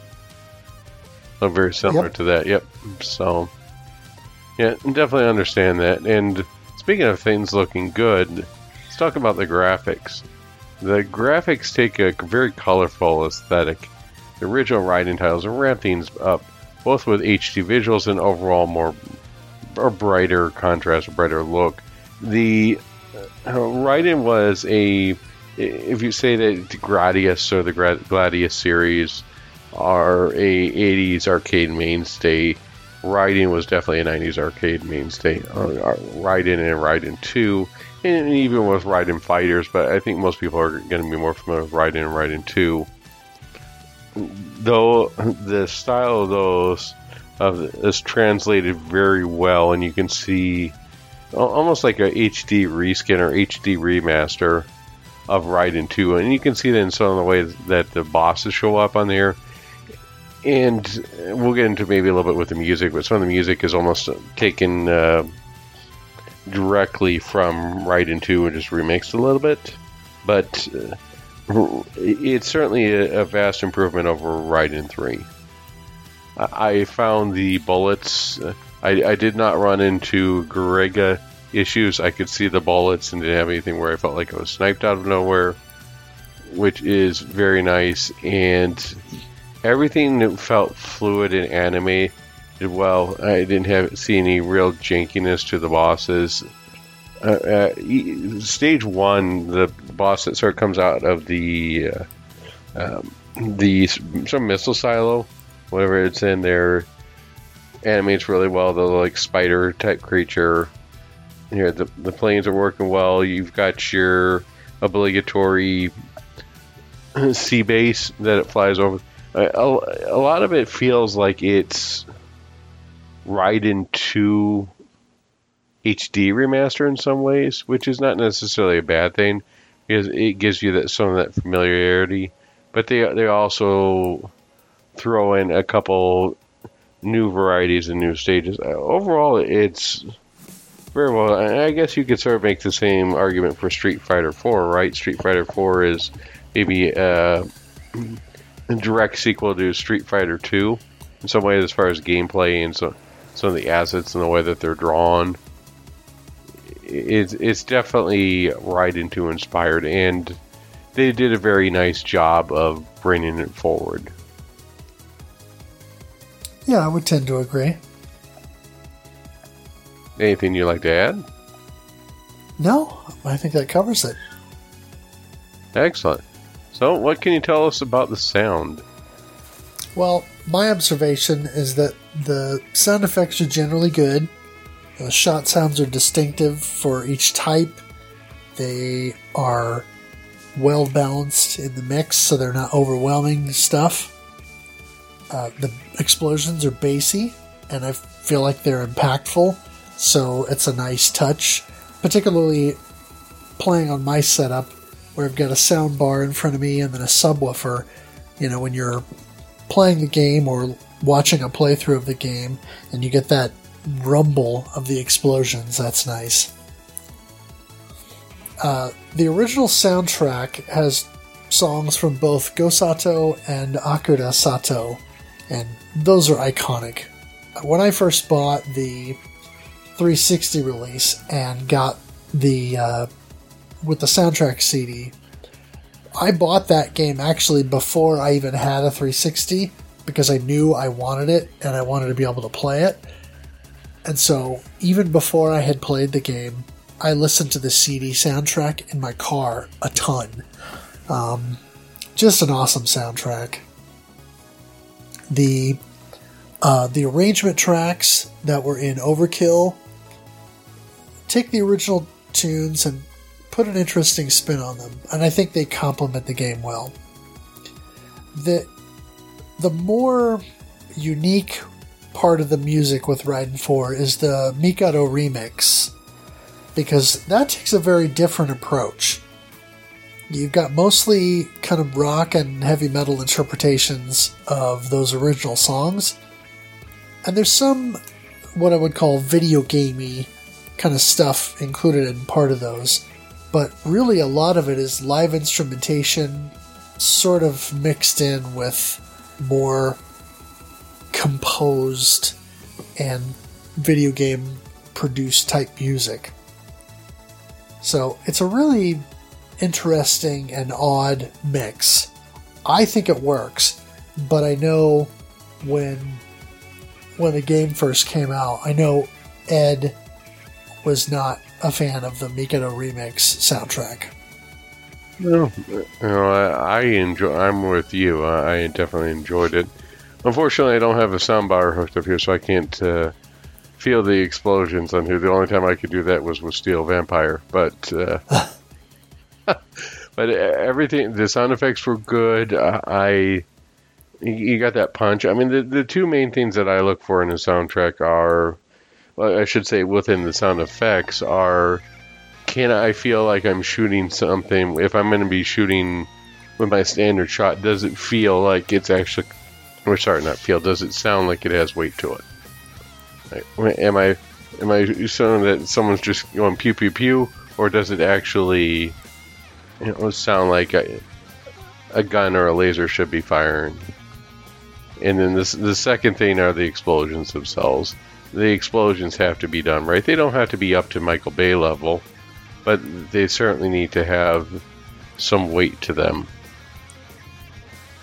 And I think that this game does a very good job. Now, I have to say, is where the sound, my favorite is still going to be with the sound effects within Raiden Fighter's Jet.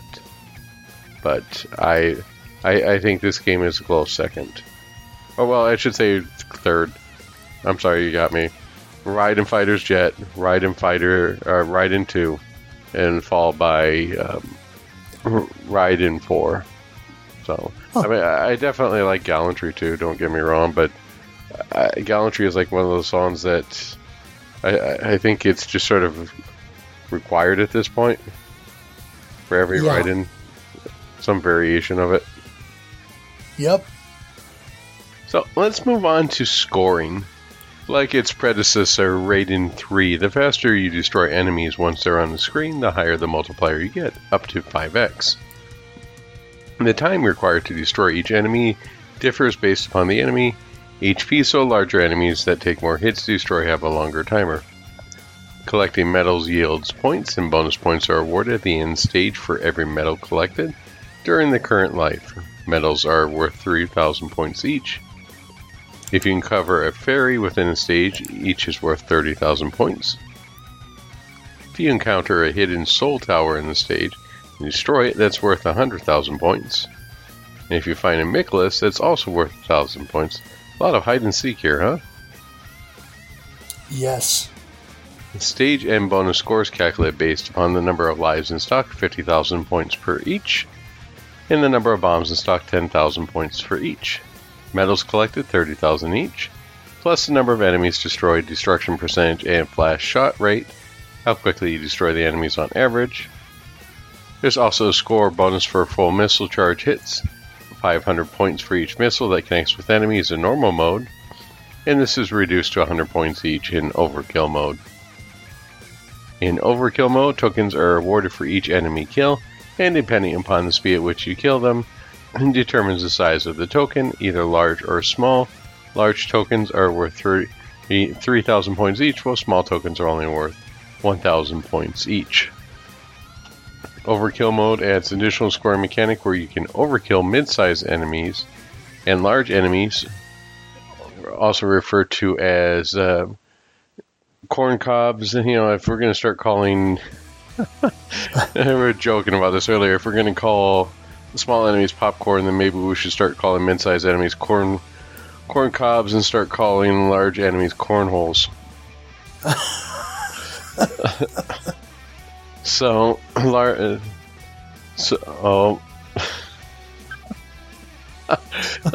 Large enemies are worth 3,000 points each, while smaller. So I already said that, didn't I? Overkill mode adds an additional scoring mechanic where you can overkill mid-sized and large enemies by continuing to shoot destroyed ships for a few seconds. Once the timer is up, the destroyed enemy ship goes away, and a special medal spawns at 1 of 5 levels, depending on the percentage of overkill you achieved. Level 1 medals are worth 10,000 points. Level 2, 20,000, level 3, 50, level 4, 70, and level 5, 100,000 points. Tick points are also awarded for each shot connecting with the enemy at 10 points per hit. This includes some fire net dead enemies and overkill mode. In 2-player games, players compete for the highest enemy destruction rate with a 10,000 point bonus being awarded to each player for each stage to win. There's a heck of a lot of stuff going on for scoring here in Overkill. You know, maybe they just decided it was too much and decided to simplify it for Raiden 5 where you just get cheers. The social media aspect, I don't know. Well, the Raiden 5 bonus stages would beg to differ, but yeah, I see what you're saying.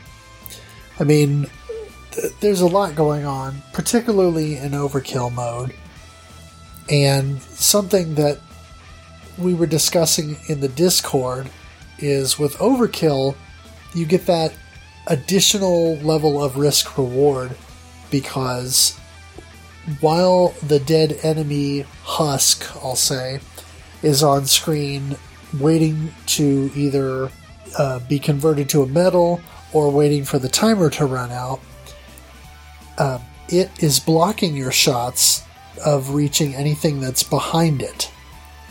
However, enemies that come in behind can, of course, shoot through that dead enemy and fire at you.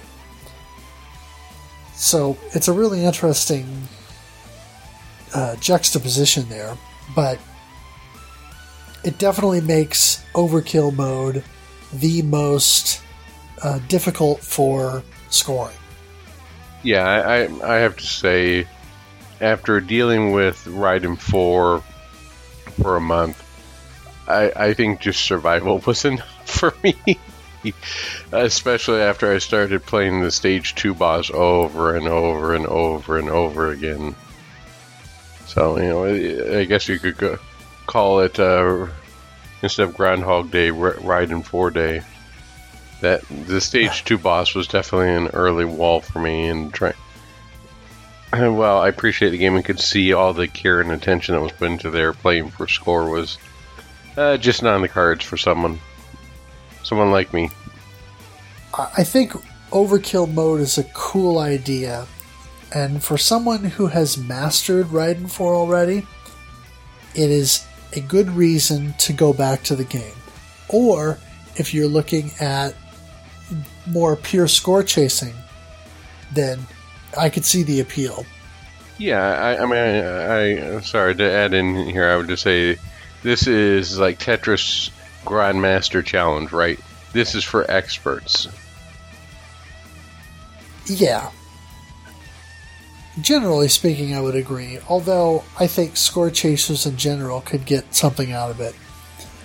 And there was some discussion on the Discord about kind of the feasibility of Overkill mode, and also, is it worth going for level 5 medals all the time? And at least early in the game, we'll get to this when we get some feedback from players, but it seems like you still need to have a balance between level 5 medals and other scoring techniques, because some of the other scoring techniques probably actually give you a better result. That makes sense. If you want to get your level 5 medal, or if you want to grab a fairy, you'll be grabbing the fairy, or if you're going to destroy the tower, yeah, there are certain things that would allow you to maximize your score, and you're going to go for that. Right. So, since you brought up impressions and discussions of the game, let's move on to impressions of the game. Let's start off with Geriatric Danmaku, which seems to be edging closer to my past, present, and future here. Has anybody tried turning the game player and bomb stocks up to 5? Hopefully games with this adjustment get their own high score page. If everyone would just turn this up and play with this against people playing with 3 out of 3 stock, that would be cheating, which usually I'm all in favor of, but not this time, not for real competition. After a month of playing, we have my highest scores. It's clear that my actual shmup skills are in decline. About 4 years ago, my numbers were much higher. Some of you in the shmup club are around my age. If so, I have a thought. Do anything you can to stay in the game. Once we cross into September, I'm going to set Raiden 4 to easy and to 5 ships per credit. Heck, might even go to very easy. There's no shame in accepting the inevitable. I completely agree on this. I am not getting younger myself, and I say go for it on there. If the Raiden 4 is hard, and it may not be Gradius 3 arcade hard, but it is definitely a hard game. And if that gives you enjoyment out of the game, go for it. The game's aesthetic and gameplay may not age. The players certainly are, and you just at some point have to face the fact you're not as dexterous as you once were. Yeah. Well, and as I mentioned in the Discord, and I'll touch on this when we go over the scores later, but I did end up playing very easy a little bit toward the end of the month, and did manage to reach the final boss on 1 credit. And so I said when I posted the score for that, I'm happy to be the standard bearer for the very easy difficulty. Chris Tap 76 offered some final thoughts on the game after playing for the month. Raiden 4 is one of my favorite shooters. It doesn't rely on any gimmicks, just great graphics, challenging gameplay, and nice responsive controls. I was always fond of the original Raiden game, I always found the original Raiden game to be a bit on the slow side with its ship movement, but in 4 the balance is just right. I could only make it to stage 3 this time around, but will continue to play. I was a lot better playing this in my PS3 days. The blue laser was my weapon of choice and preferred its power over the spread shot of the red power-up. I stayed away from the purple power-up. I found both versions too distracting to use while trying to dodge enemy bullets. I know people complain about the constant movement and changing of the power-ups dropped in Raiden games, but I like the risk-reward aspect this provides. Overall, this is my favorite in the series, followed by Raiden Fighters and Raiden 3. The version used was the physical PS4 game running on a PS5. Overall, a fantastic game, and has a place in my top 10 shooters of all time. Keep up the good work, guys. Well, thank you. Well, we will. Thank you, and thank you for playing. Yeah, one thing that we forgot to mention before that I wanted to touch on, since Chris mentioned the purple laser or the plasma laser, in comparison to its power level in Raiden 2 when it was introduced, the plasma laser has been severely nerfed in this game. Yeah, I like to call it the purple popcorn eater. Yeah, great against popcorn enemies, but it takes a long time to damage anything much larger. So if you're going to play for score, you don't want this weapon because you won't get the flash shot bonuses, and particularly in Overkill, you'll never get more than level 1 most of the time for medals.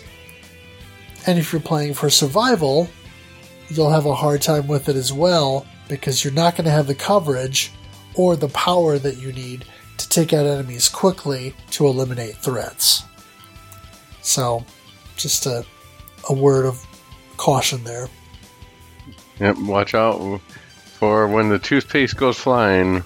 Be careful, it's got a large spread, but it won't do a lot of damage. Yeah. Full Macho, hard to come from Raiden fighters. The ship is so slow, no bullet sponges at your sides, and yeah, there's a weird parallax in 3D. The bullets feel they shimmy around when the camera changes. Here's a visible timing I mentioned at Game Boy Guru. The blue dots go around clockwise. When they get to 12 o'clock, that's when they switch to a different weapon type. That was one of the things that I really mentioned earlier I really liked, is that they included a sort of like a visible timer on here so you could see when it was going to change. That's with Raiden, the previous game this year, it was always the luck of the draw. Or I shouldn't say luck of the draw, it was always a hurry up and catch, and most often it led you chasing the power up around like a father or a parent chasing a sugar-ridden toddler. Yeah.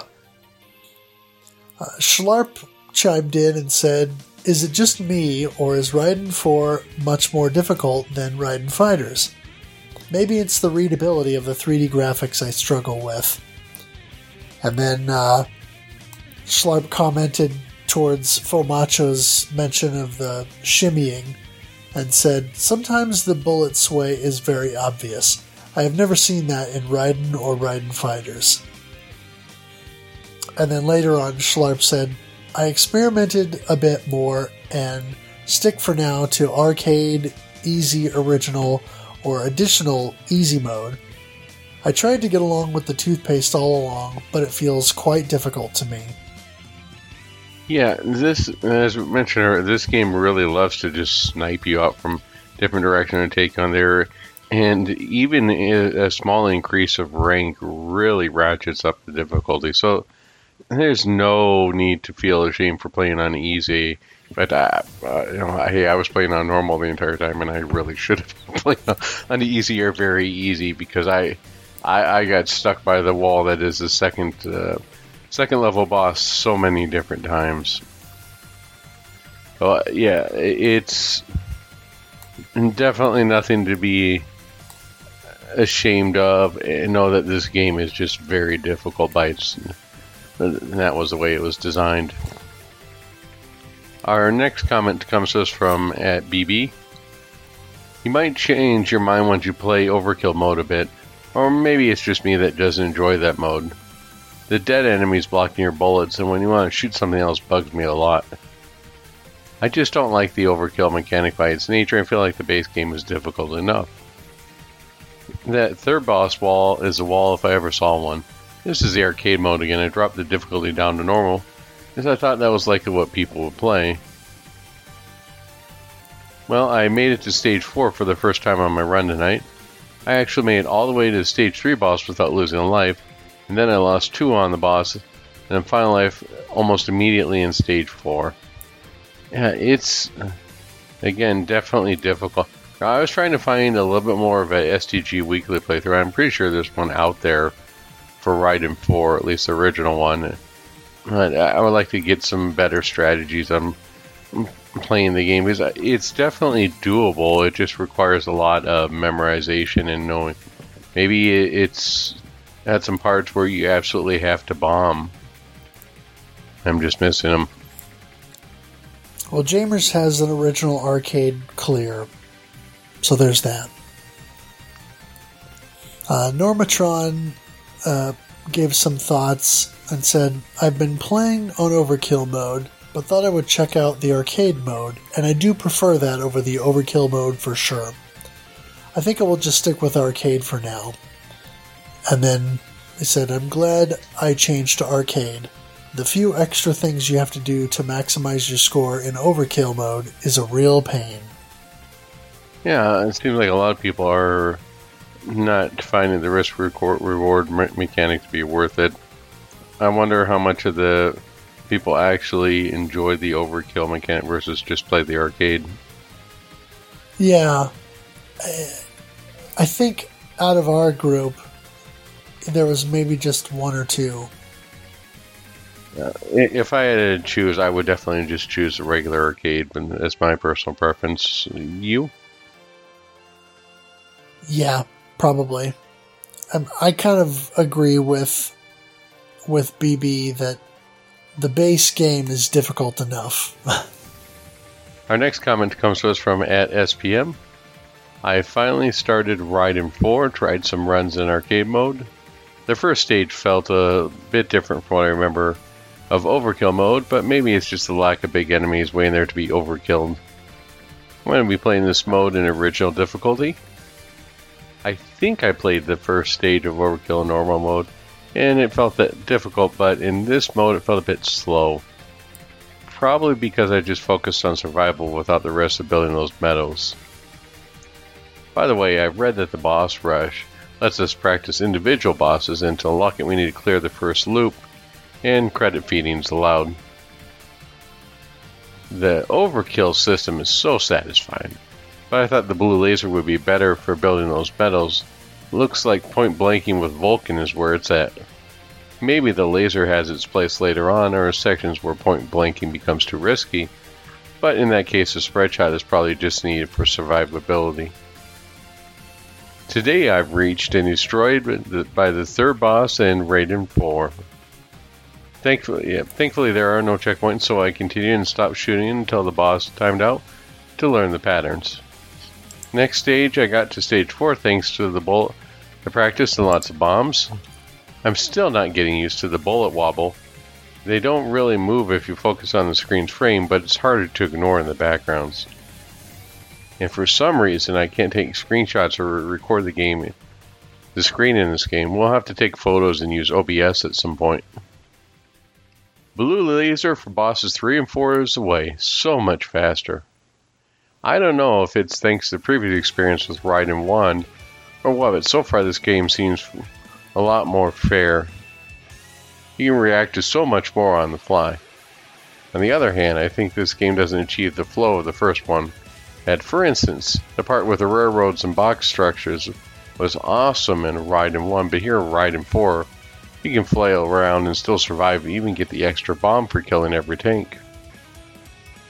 I don't know how useful it may be, but I noticed we can prevent a power-up from leaving the screen by stop shooting.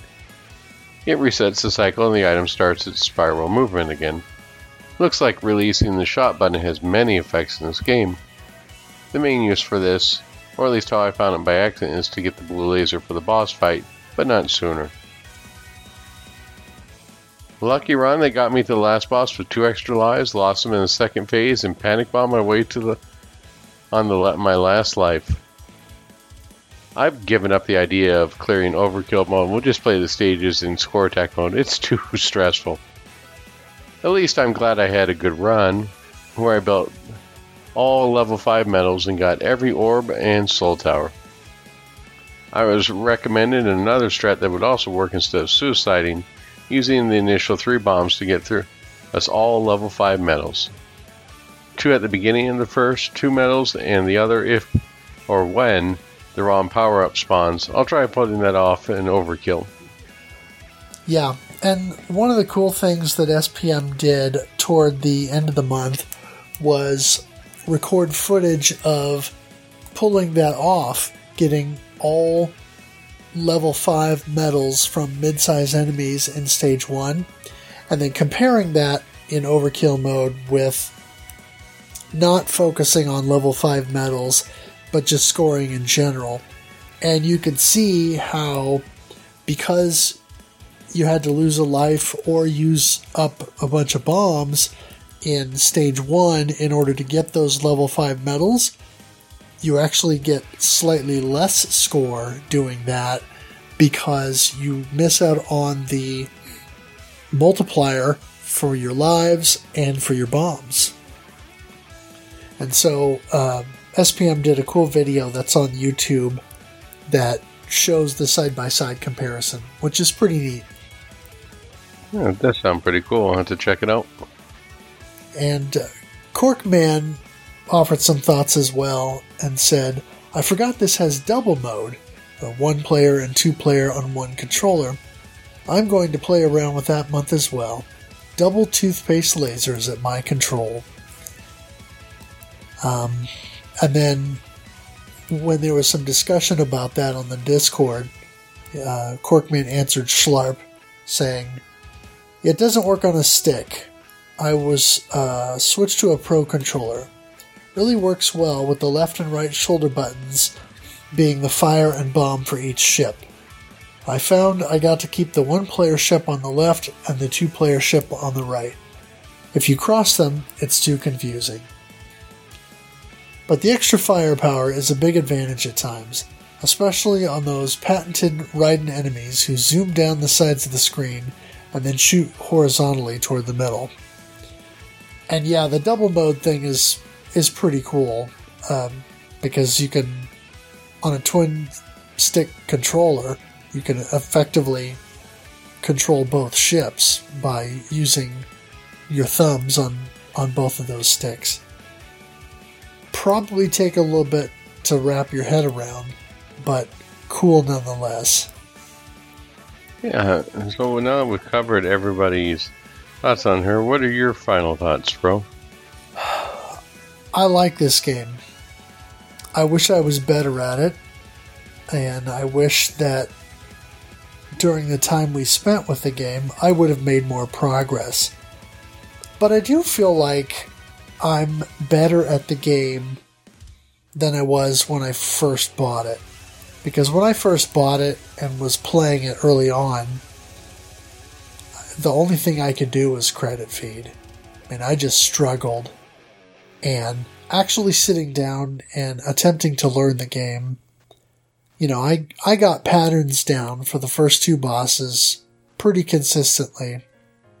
And then I feel like I have a good pattern for the third boss, except that the third boss is such a slog that there's a couple of spots toward the end where if I don't plant a bomb at a particular time, I just get taken out.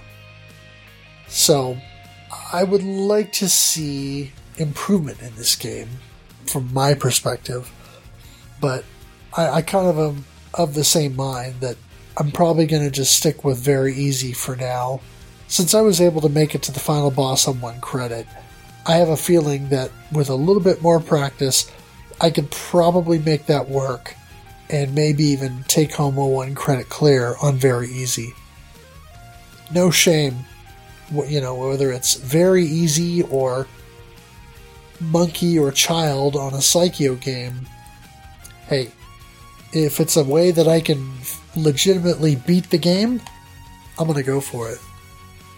Yeah, well said. I think that, you know, maybe a little bit contrast to you here. I will definitely continue to play it, but, you know, like my golf game here, all the effort I pour into it may not make me any better.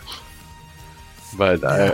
I will definitely keep improving it, and I'm not ashamed to try easy or knock it down either. I didn't have as much time to put in as I would have liked to, just because the month was really busy with personal stuff. However, it definitely is one.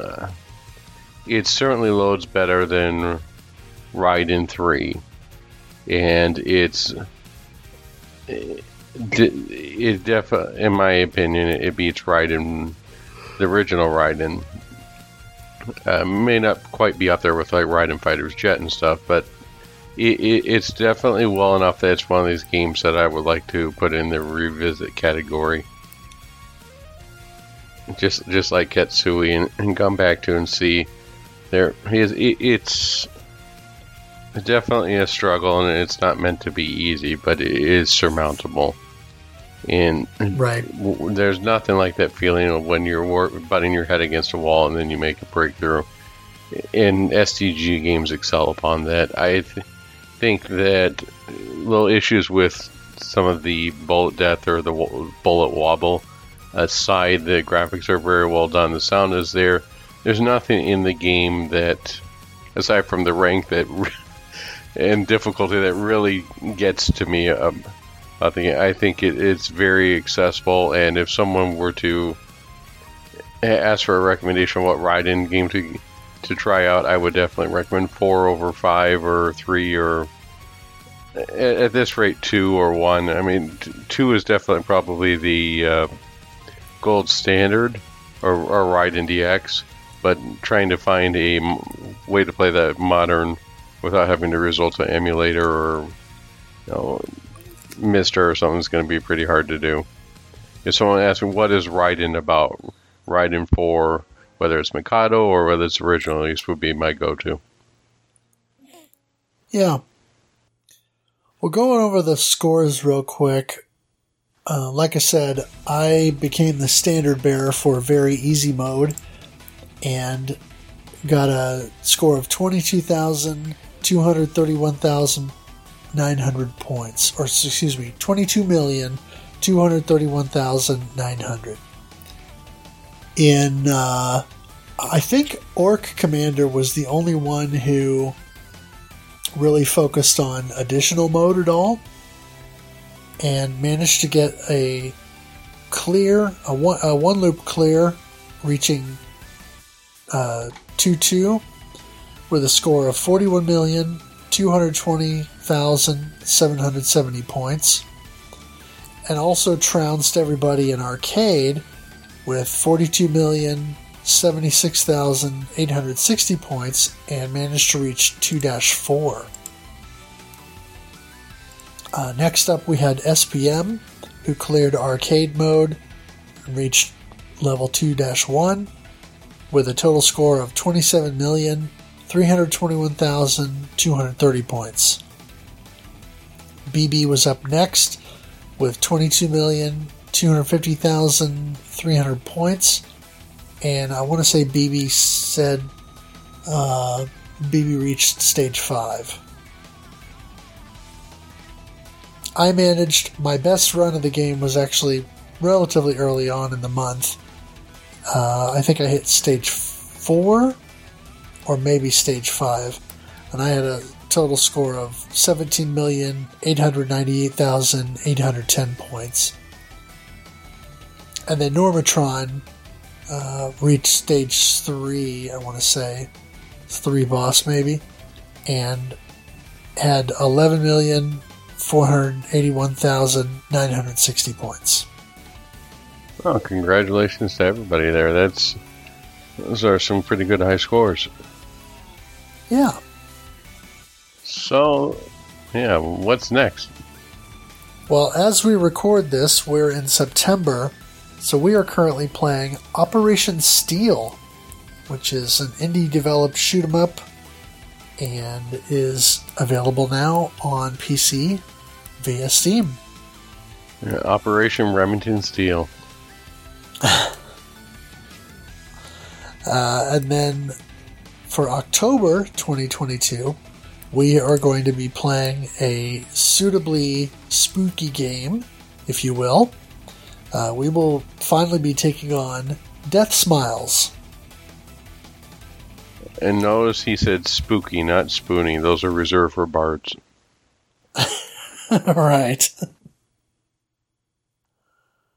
Yeah, so join us in October for some spooky shmup action. Oh, gee, that sounds like a tongue twister. Spooky shmup action, spooky shmup action, spooky shmup action. So, let's go on with these shout-outs here. I'd like to shout out to Ed of Studio Muttprint / Bullet Heaven for the logo and the podcast shirts, and for many, many hours of entertainment on here. It's always interesting to start the stream and then play some stream bingo with "Get out of here, nobody likes you," or whatever his favorite sayings are for when he gets hit by an enemy. He definitely has some good lines that he puts in there, and we appreciate it. Everything that you do. Thank you, sir. And thank you, Day. I'd like to thank Kogosu for the intro and outro music. I'd like to thank RF Generation Playcast and Collectorcast and everyone there for obviously taking our questions seriously there. That means you, Single Banana. I'd like to thank Metafro for streaming and for always entertaining us with his parrot dogs. Good, and I'd like to thank Mark MSX for keeping things in perspective and always trying to hold people accountable for the products they put out, and doing lag test and verification and making sure that things are accurate. I know that his input was greatly appreciated by the creator of the Dodonpachi core for Mister, and to keep things playing just like the arcade release and as close to a simulation as possible. Yep. One thing I want to make sure and mention is that the Playcast is actually kind of rebranding a little bit. They mentioned this on the latest episode, that they'll be rebranding from the RF Generation Playcast to the Press Playcast, because the podcast is kind of, at this point, half music talk and half game talk. So they felt like it would be appropriate to sort of rebrand a little bit, so that hopefully they could maybe garner a bit wider appeal. I was wondering if they were going to do that, if they're going to switch off and just do its own thing called the RF Generation Concert Cast or something like that. Yeah. So anyway, they've definitely come back. They've had a couple of new episodes out and are getting back into the swing of things. Excellent. I look forward to hearing what they've been listening to. Yeah. Thank you, everybody, for listening, and thank you for all those that participated. We can't do it without your support and joining for the Shmup of the Month Club. And if something doesn't click with you, stay with it here. We've got another game always going up in the next month. That's right. Thank you, and good night. Thank you.